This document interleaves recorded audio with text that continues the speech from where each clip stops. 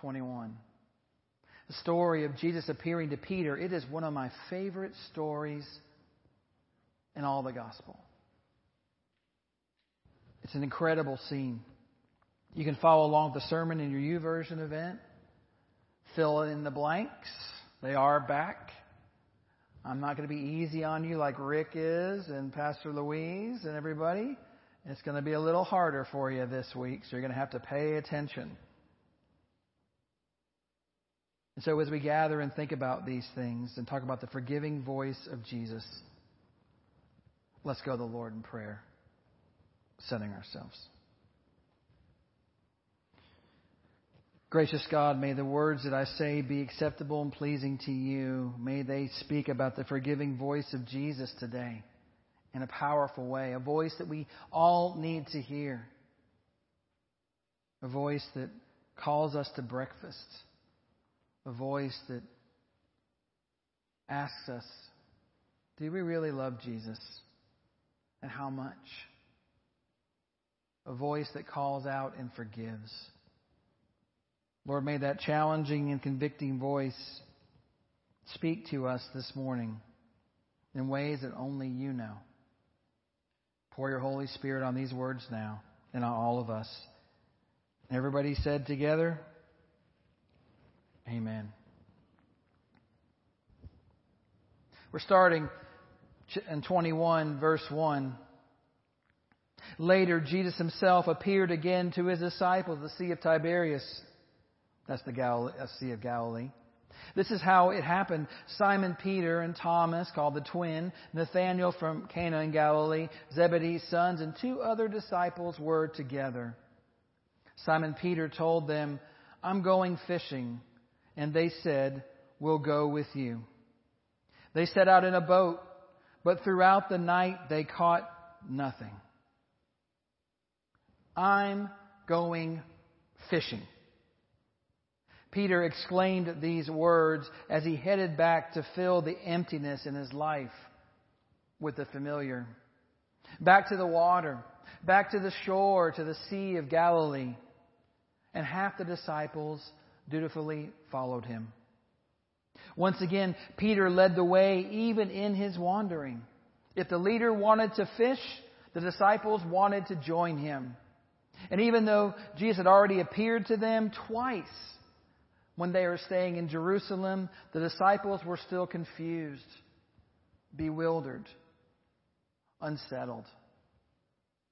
When Jesus wasn't right there with them, it still just didn't seem real. Peter in particular was in a free fall. He was in a deep funk. Have you ever been there? Are you there right now? Do you feel the effects of all of this? And it's created this deep funk in you. Peter had assured Jesus he had his back. And instead he stabbed his Lord in the back 3 times.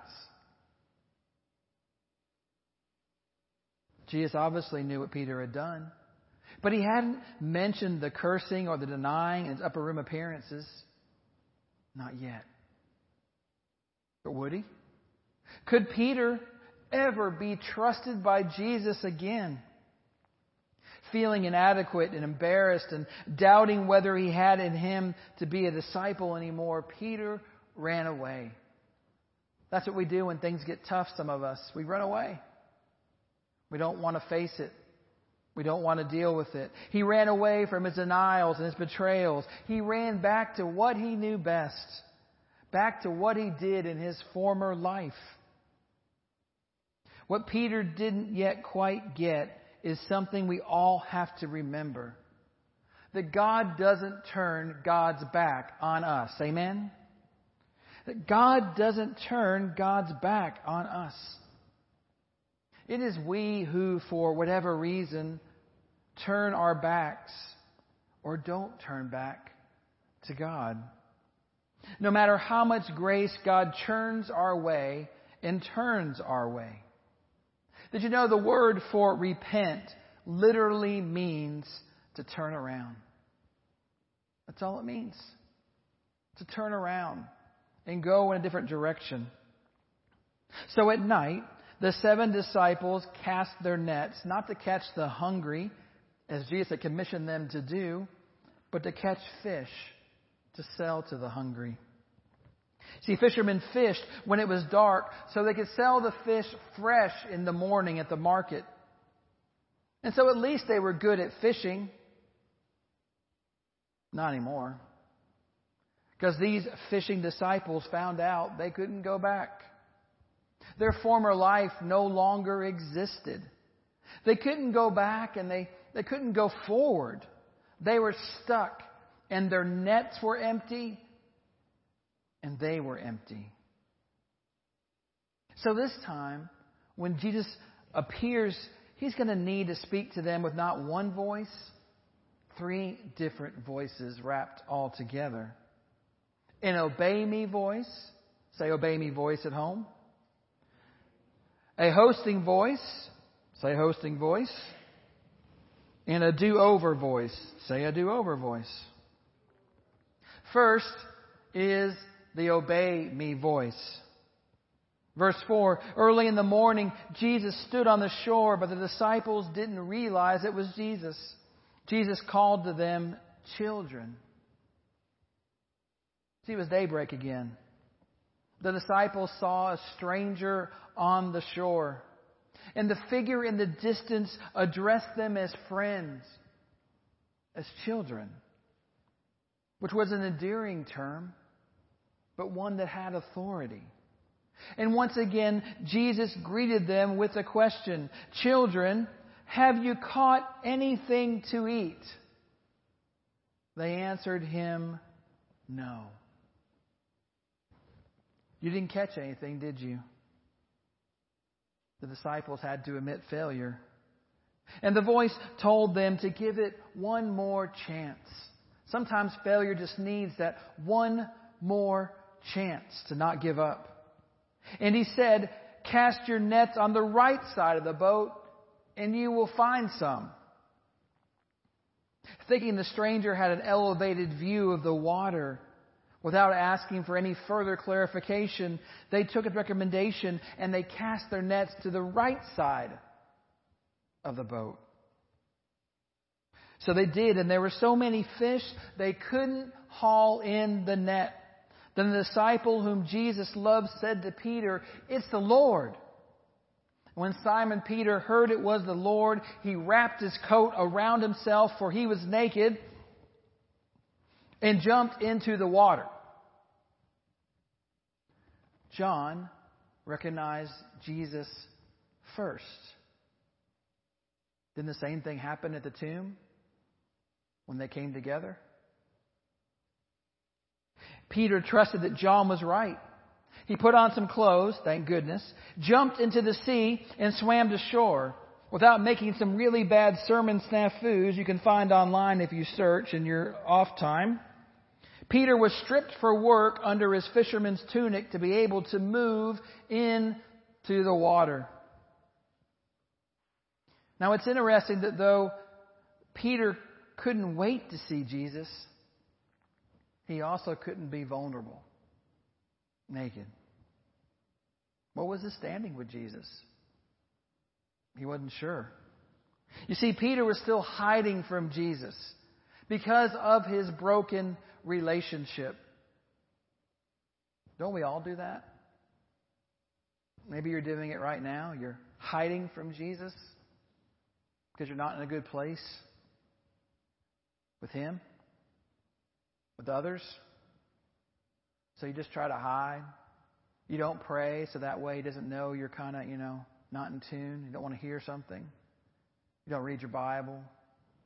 Don't speak about Him much because of that broken relationship and pretend that it's okay. So as Peter swam to Jesus, the other disciples followed in the boat, dragging the net full of fish, for they weren't far from shore, only about 100 yards. And when they landed, they saw a fire there with fish on it and some bread.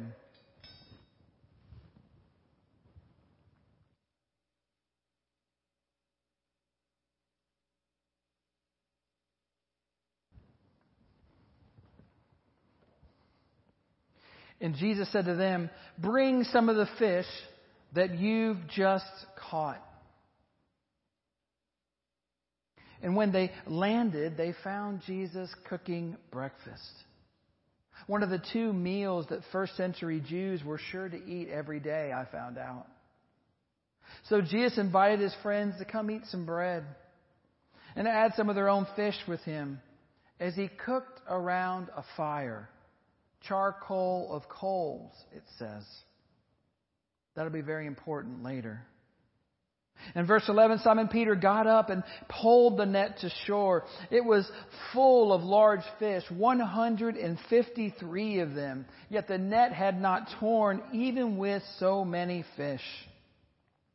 They pulled in 153 fish. Say 153 at home. A perfect catch. 1/3 to the boat, 1/3 to the fishermen, and 1/3 to the owners of the net. What significance? Number of fish? I'm always asked. What does that mean? What is it? You can look it up. You can search for it. Who cares? No, that's not true. True fishermen care what they catch. And if John, a Jew and a fisherman by trade, counted the fish in a Jewish manner, which is called gematria, there's actually a number. And the number stands for something. The number 153 stands for and becomes, "I am the Lord thy God." What? That's crazy. Did you know that before? And in Jesus' day, 153 was also the number of the sum of diversity in the Sea of Galilee, and a symbol of the abundance and universality that comes with Jesus. There's a lot of meaning in that perfect catch. And you know that catch happens because of Jesus' voice. And it's because of Jesus' voice you can know it when you're being stretched to reach out to those you don't want to. That's the diversity of the catch. All kinds of fish in that thing. Or wish you didn't have to. Or go in directions you don't wish to go. That's Jesus' voice talking to you. Jesus is always moving beyond himself. Always seeing the best in others. Every word Jesus speaks creates these tremors of truth in our ears and resonates. And it reminds us of these things, all fill in the blanks in your U version. God created you uniquely. Jesus loves you unconditionally, forgives you unreservedly, empowers you unbelievably, enfolds you unwaveringly, and calls you unpredictably. The disciples' nets should have ripped, but it was another seamless garment that couldn't be torn apart. Jesus gives all of us a bigger mission than we can handle. A challenge that will always exceed our abilities and even our ambitions. What yielded a huge catch of fish? One word. Start with an O. Obedience. Obedience. Obedience bears fruit. Obedience issues recognition. You see, once you're open to new possibilities, once you realize that your way is not the only way, that you can drop your nets and throw them in a different direction than the one that you're used to. Once you hear God's word in a different way, the sky's the limit. Those are all things we'll have to do in the days to come. We will have to throw our nets in a different direction than we're used to. And in the missionary task of fishing on your own, you fail. But with Jesus, your catch is an overload. Although the disciples are overloaded with confusion, Jesus overloads them with blessing. And we know that when we look at the verses, and because after they obeyed, They see Jesus. Because when they obey, then John says, it is the Lord. Obeying comes first. So then Jesus comes in His hosting voice. Make sure you're live at home. Say hosting voice. Good job. The crowd in here is alive too. That is awesome. Verse 12, Jesus said to them, come and have breakfast. That's what you're all doing right now. Having breakfast. Jesus was purposely recreating the setting. Even the exact charcoal fire of Peter's denial. Because the word is only used here, and when Peter denied himself around the fire earlier, charcoal is the word fire, only used these two places in all of the Scripture. And Peter's restoration was done before all the disciples, or at least 7 of them. So there can be no question of Jesus' forgiveness. They would, of course, would tell the others. It was Peter whom Jesus sent back to get more fish, to add to what he was already cooking. You see, Peter must participate in the haul. He has to be a part of that. And more than that, be the one who brings the fish to the fire. You see, to find forgiveness. Because Peter had gone back to what he knows best, just fishing. Not fishing for people. But when Jesus spoke and welcomed all of them back to what they knew best together, fishing for and feeding people. Because that's what Peter was called to do. That's what we're all called to do. To fish for people. And Peter needed to hear that. He needed to know that. Now, there are many ways of serving Jesus. One is to cast yourself into the sea and hurtle headlong into the future, as Peter did, hopefully clothed. Another way is to stay in the boat, bring the fish to shore, as the disciples did. Another way is to cook the food or serve the tables. That's what we've been doing. People are like going, wow, look at you guys out there bringing food to everybody and dinner drop-off. And some of my friends are like going, oh my gosh, you're making me look bad. I'm like, it's not about us. I don't cook. Susan does. I'm just the driver. The point is, we found our something. Here's the problem. Some of us aren't finding our something. We're just sitting around our house going, I can't do anything, so we don't do anything. That's not an option. All of us are called to find our something. They'll all look very different, and no one is better than another. You can attend the fishing party with prayers and devotions from the home front. If that's what you can do, then that is amazing. Pray for us. We're tired. We're weak. We need strength. People were praying last Sunday when everything went haywire at the beginning. They said, we're praying you don't say anything bad on the camera. And I didn't say anything bad on the camera. I think it was because of the prayers. But no one is better. We each hear the same voice, but we're assigned different mission. But find your mission, because God has one for you. None of the disciples could bring themselves to ask him, who are you? They knew it was the Lord. Jesus came, took the bread, gave it to them. He did the same with the fish. This was now the 3rd time that Jesus appeared to his disciples after he was raised from the dead. And then, the story's not over. Then, finally, Jesus spoke in his do-over voice. And when they finished eating, Jesus asked Simon Peter, son of John, Susan Squires, go to my office. My bookcase on the left-hand side is a giant pink eraser. You know what it is? Okay. And as they were eating, Jesus addressed Peter directly. Now, when Jesus first met Peter, he called him Simon, son of Jonah. Say, Simon, son of Jonah. Jesus then nicknamed him Cephas, or Petros, or Peter. Say Peter. That's probably the easiest one for you. Say Peter. Thank you. Very good. Oh, thanks. Now, Jesus addressed him, if you ever noticed this, as Simon, son of John. Say, Simon, son of John. This was the name he had when he was first called. So why did Jesus revert back to Peter's former name?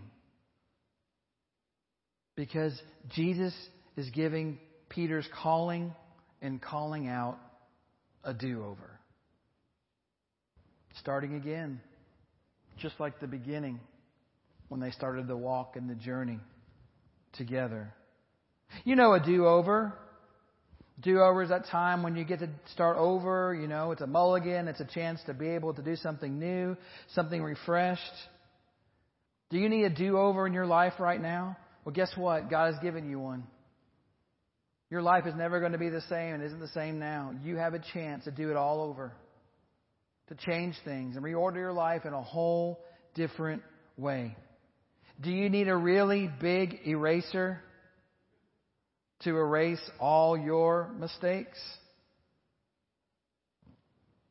For really big mistakes, what my eraser says. I have this on my shelf all the time to remind me that we all need a big eraser sometime to erase those big mistakes. And so it's around a fire that Jesus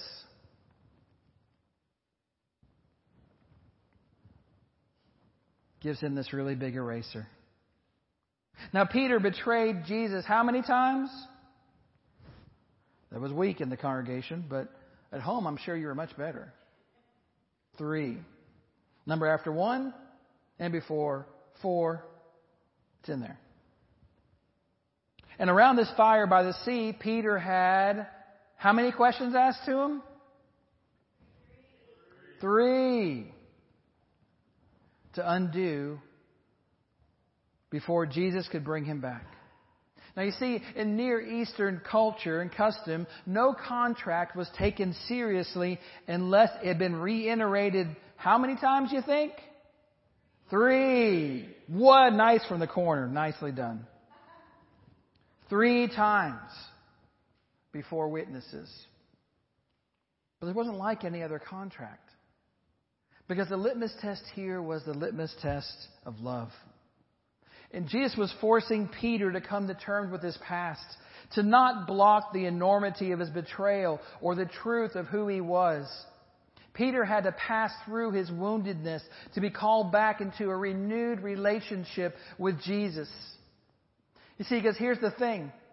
Peter was too strong to follow Jesus. That seems weird. We like strength in our world. But Peter was too strong to follow Jesus. You see, because we track the mind of God in the footsteps of Jesus. But we touch the Father's heart in the wounds of the Son. Let me say that again. We track the mind of God in the footsteps of Jesus, but we touch the Father's heart in the wounds of the Son, Leonard Sweet says. You see, the wounded Christ was opening up a festering wound. It was forcing Peter to face his woundedness so he no longer had to live there, but could find his home in the wounds and the weakness of love. You can't wait till your wounds heal to be able to reach out to Christ. You come with the wounds that you have, and they begin to heal. Do you love me more than these? Simon replied, Yes, Lord, you know I love you. What are the more than these? In Jesus' question, are the more than these fish? More than your profession? More than you're making a living? Right now, we're finding all kinds of things out there that we find that weren't as important as they were before. Or maybe more than these could also mean, do you love me more than these other disciples do? Or do you love the shepherd more than the flock? Once again, Jesus began their conversation with a question. Do you agape me? You know, agape is that form of love. It's the highest love. That's the word love that Jesus uses. In other words, do you love me sacrificially, unconditionally? Do you love me as God loves? And Peter, at least to his credit, responded honestly, I phileo you. In other words, I will always be your friend. It's not the same. Jesus said to him, feed my lambs, or tend my lambs. Jesus asked a second time, Simon, son of John, do you love me? Simon replied, yes, Lord, you know I love you. See, the word tend here is the word used for feeding large flocks of young animals and all kinds of pasture. So then Jesus tried again with, do you agape me? And Peter responds with the profession of faith the same way. I am your friend, Jesus. And Jesus said to him, take care of my sheep. The word used this time, feed here, feed my sheep in other translations, means to shepherd flocks of sheep. Not mature ones, but now ones that are grown. And nurturing all the sheep, both Jew and Gentile, and doing it with a personal touch, Jesus is expanding the boundaries. Jesus then gives Peter one last try. But this time, Jesus humbled himself to bless Peter's best and adopted Peter's highest word for love, phileo. The last time Jesus says it is not agape, it's phileo. He asked a third time, Simon, son of John, do you love me? Peter was sad that Jesus asked him a third time, do you love me?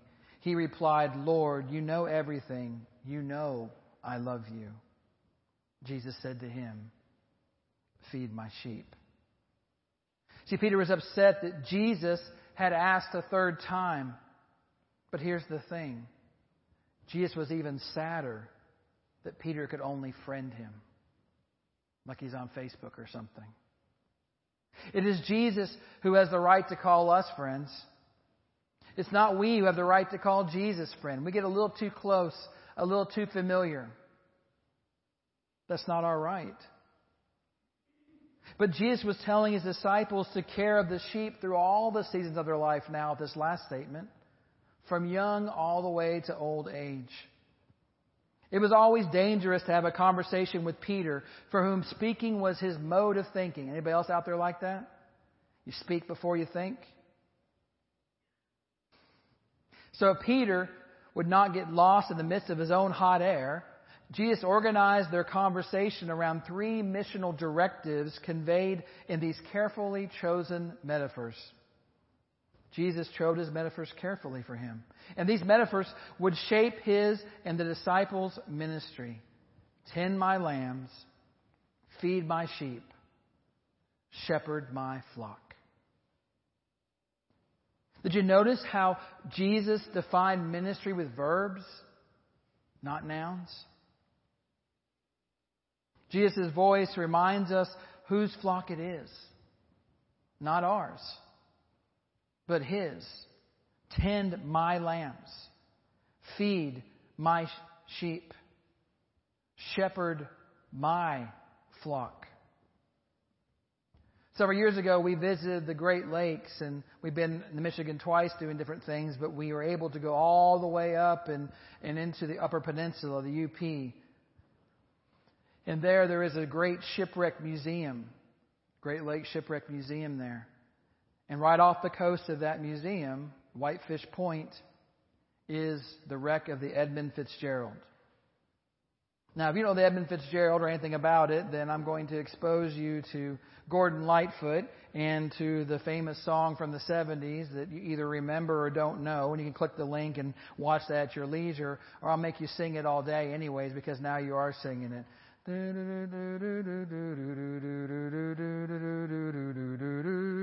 Right? Now you're singing the whole thing. Now you'll look it all up. But when you're down there, what you realize, there are over 5,000 wrecks in the Great Lakes that lie undisturbed and down deep, like the Edmund Fitzgerald.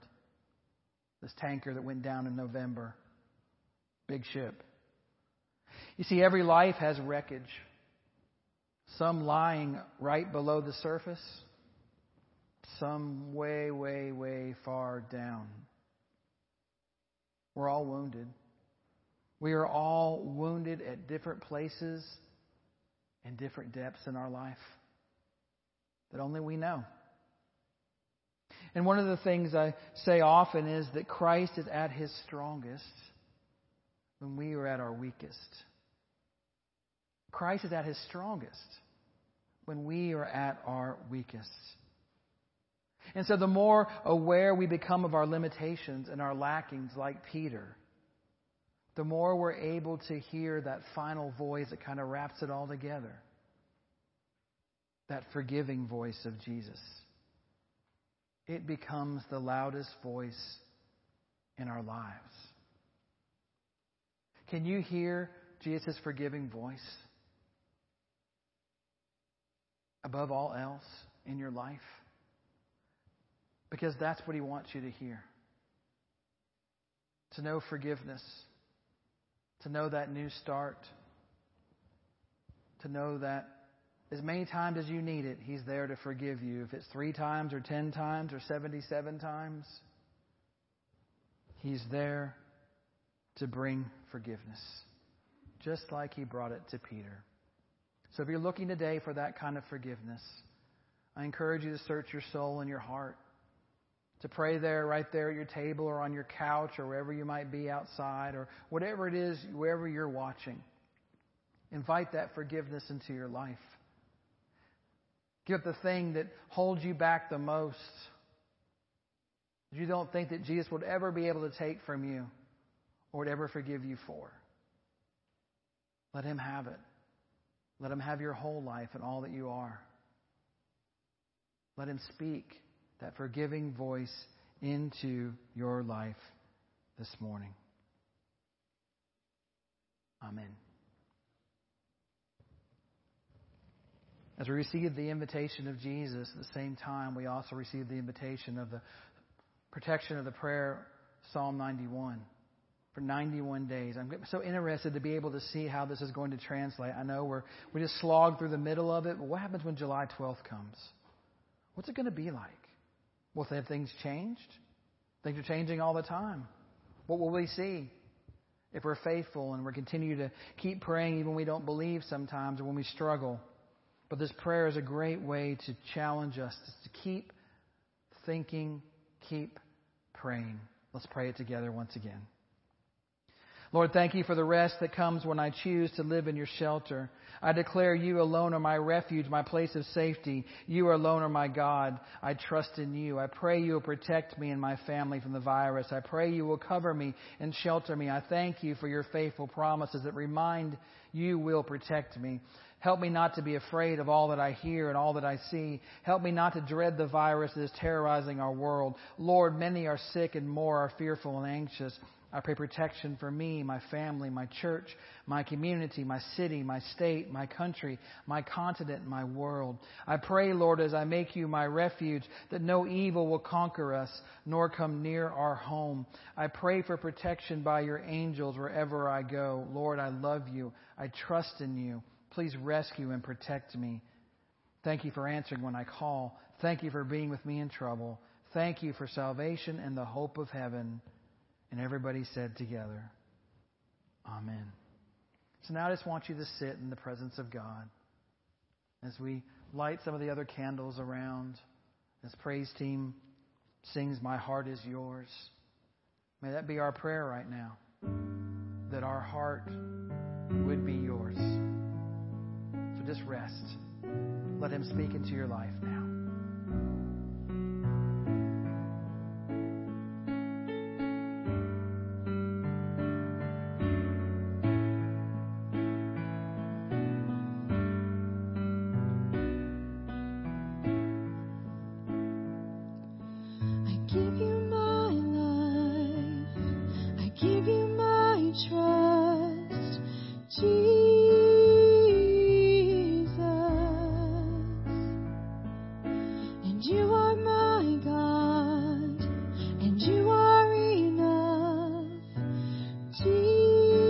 Jesus.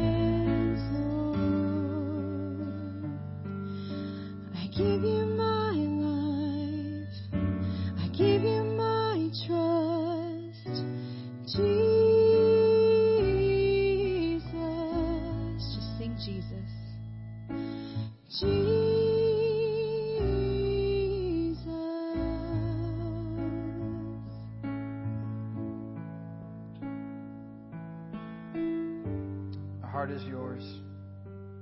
Our words of encouragement this morning are actually going to come from Dr. Louise Griffith and one of the members of her class. You didn't know that Louise, Mark's wife, is a doctor. She is. And she had her students did a video called Barnyard Church. So we're going to watch that here. No, we're not going to watch that. Yes, we are going to watch that. Then don't give me conflicting signs. Remember the survey. Please, please, please. I will beg. Watch Barnyard Church. And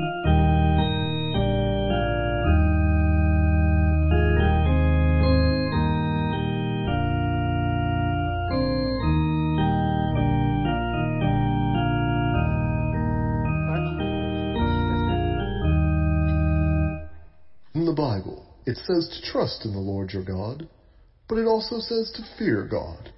Now this does not mean to be scared of God, but this means to fear him like you would a parent that will correct you if you do something that is wrong. Do you think God is trying to get us to return to him? Yes, I think he can use this illness to show us that we must always rely on him. Okay, so what should we do? How can we stay home and still follow God?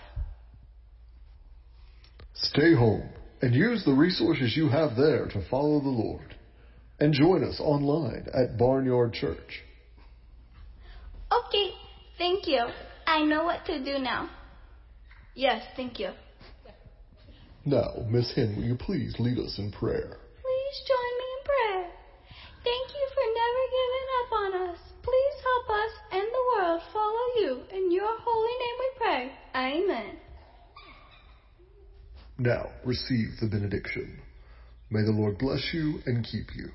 May the Lord make his face to shine upon you and be gracious to you. May the Lord lift up his countenance upon you and give you peace, both now and forever. Amen.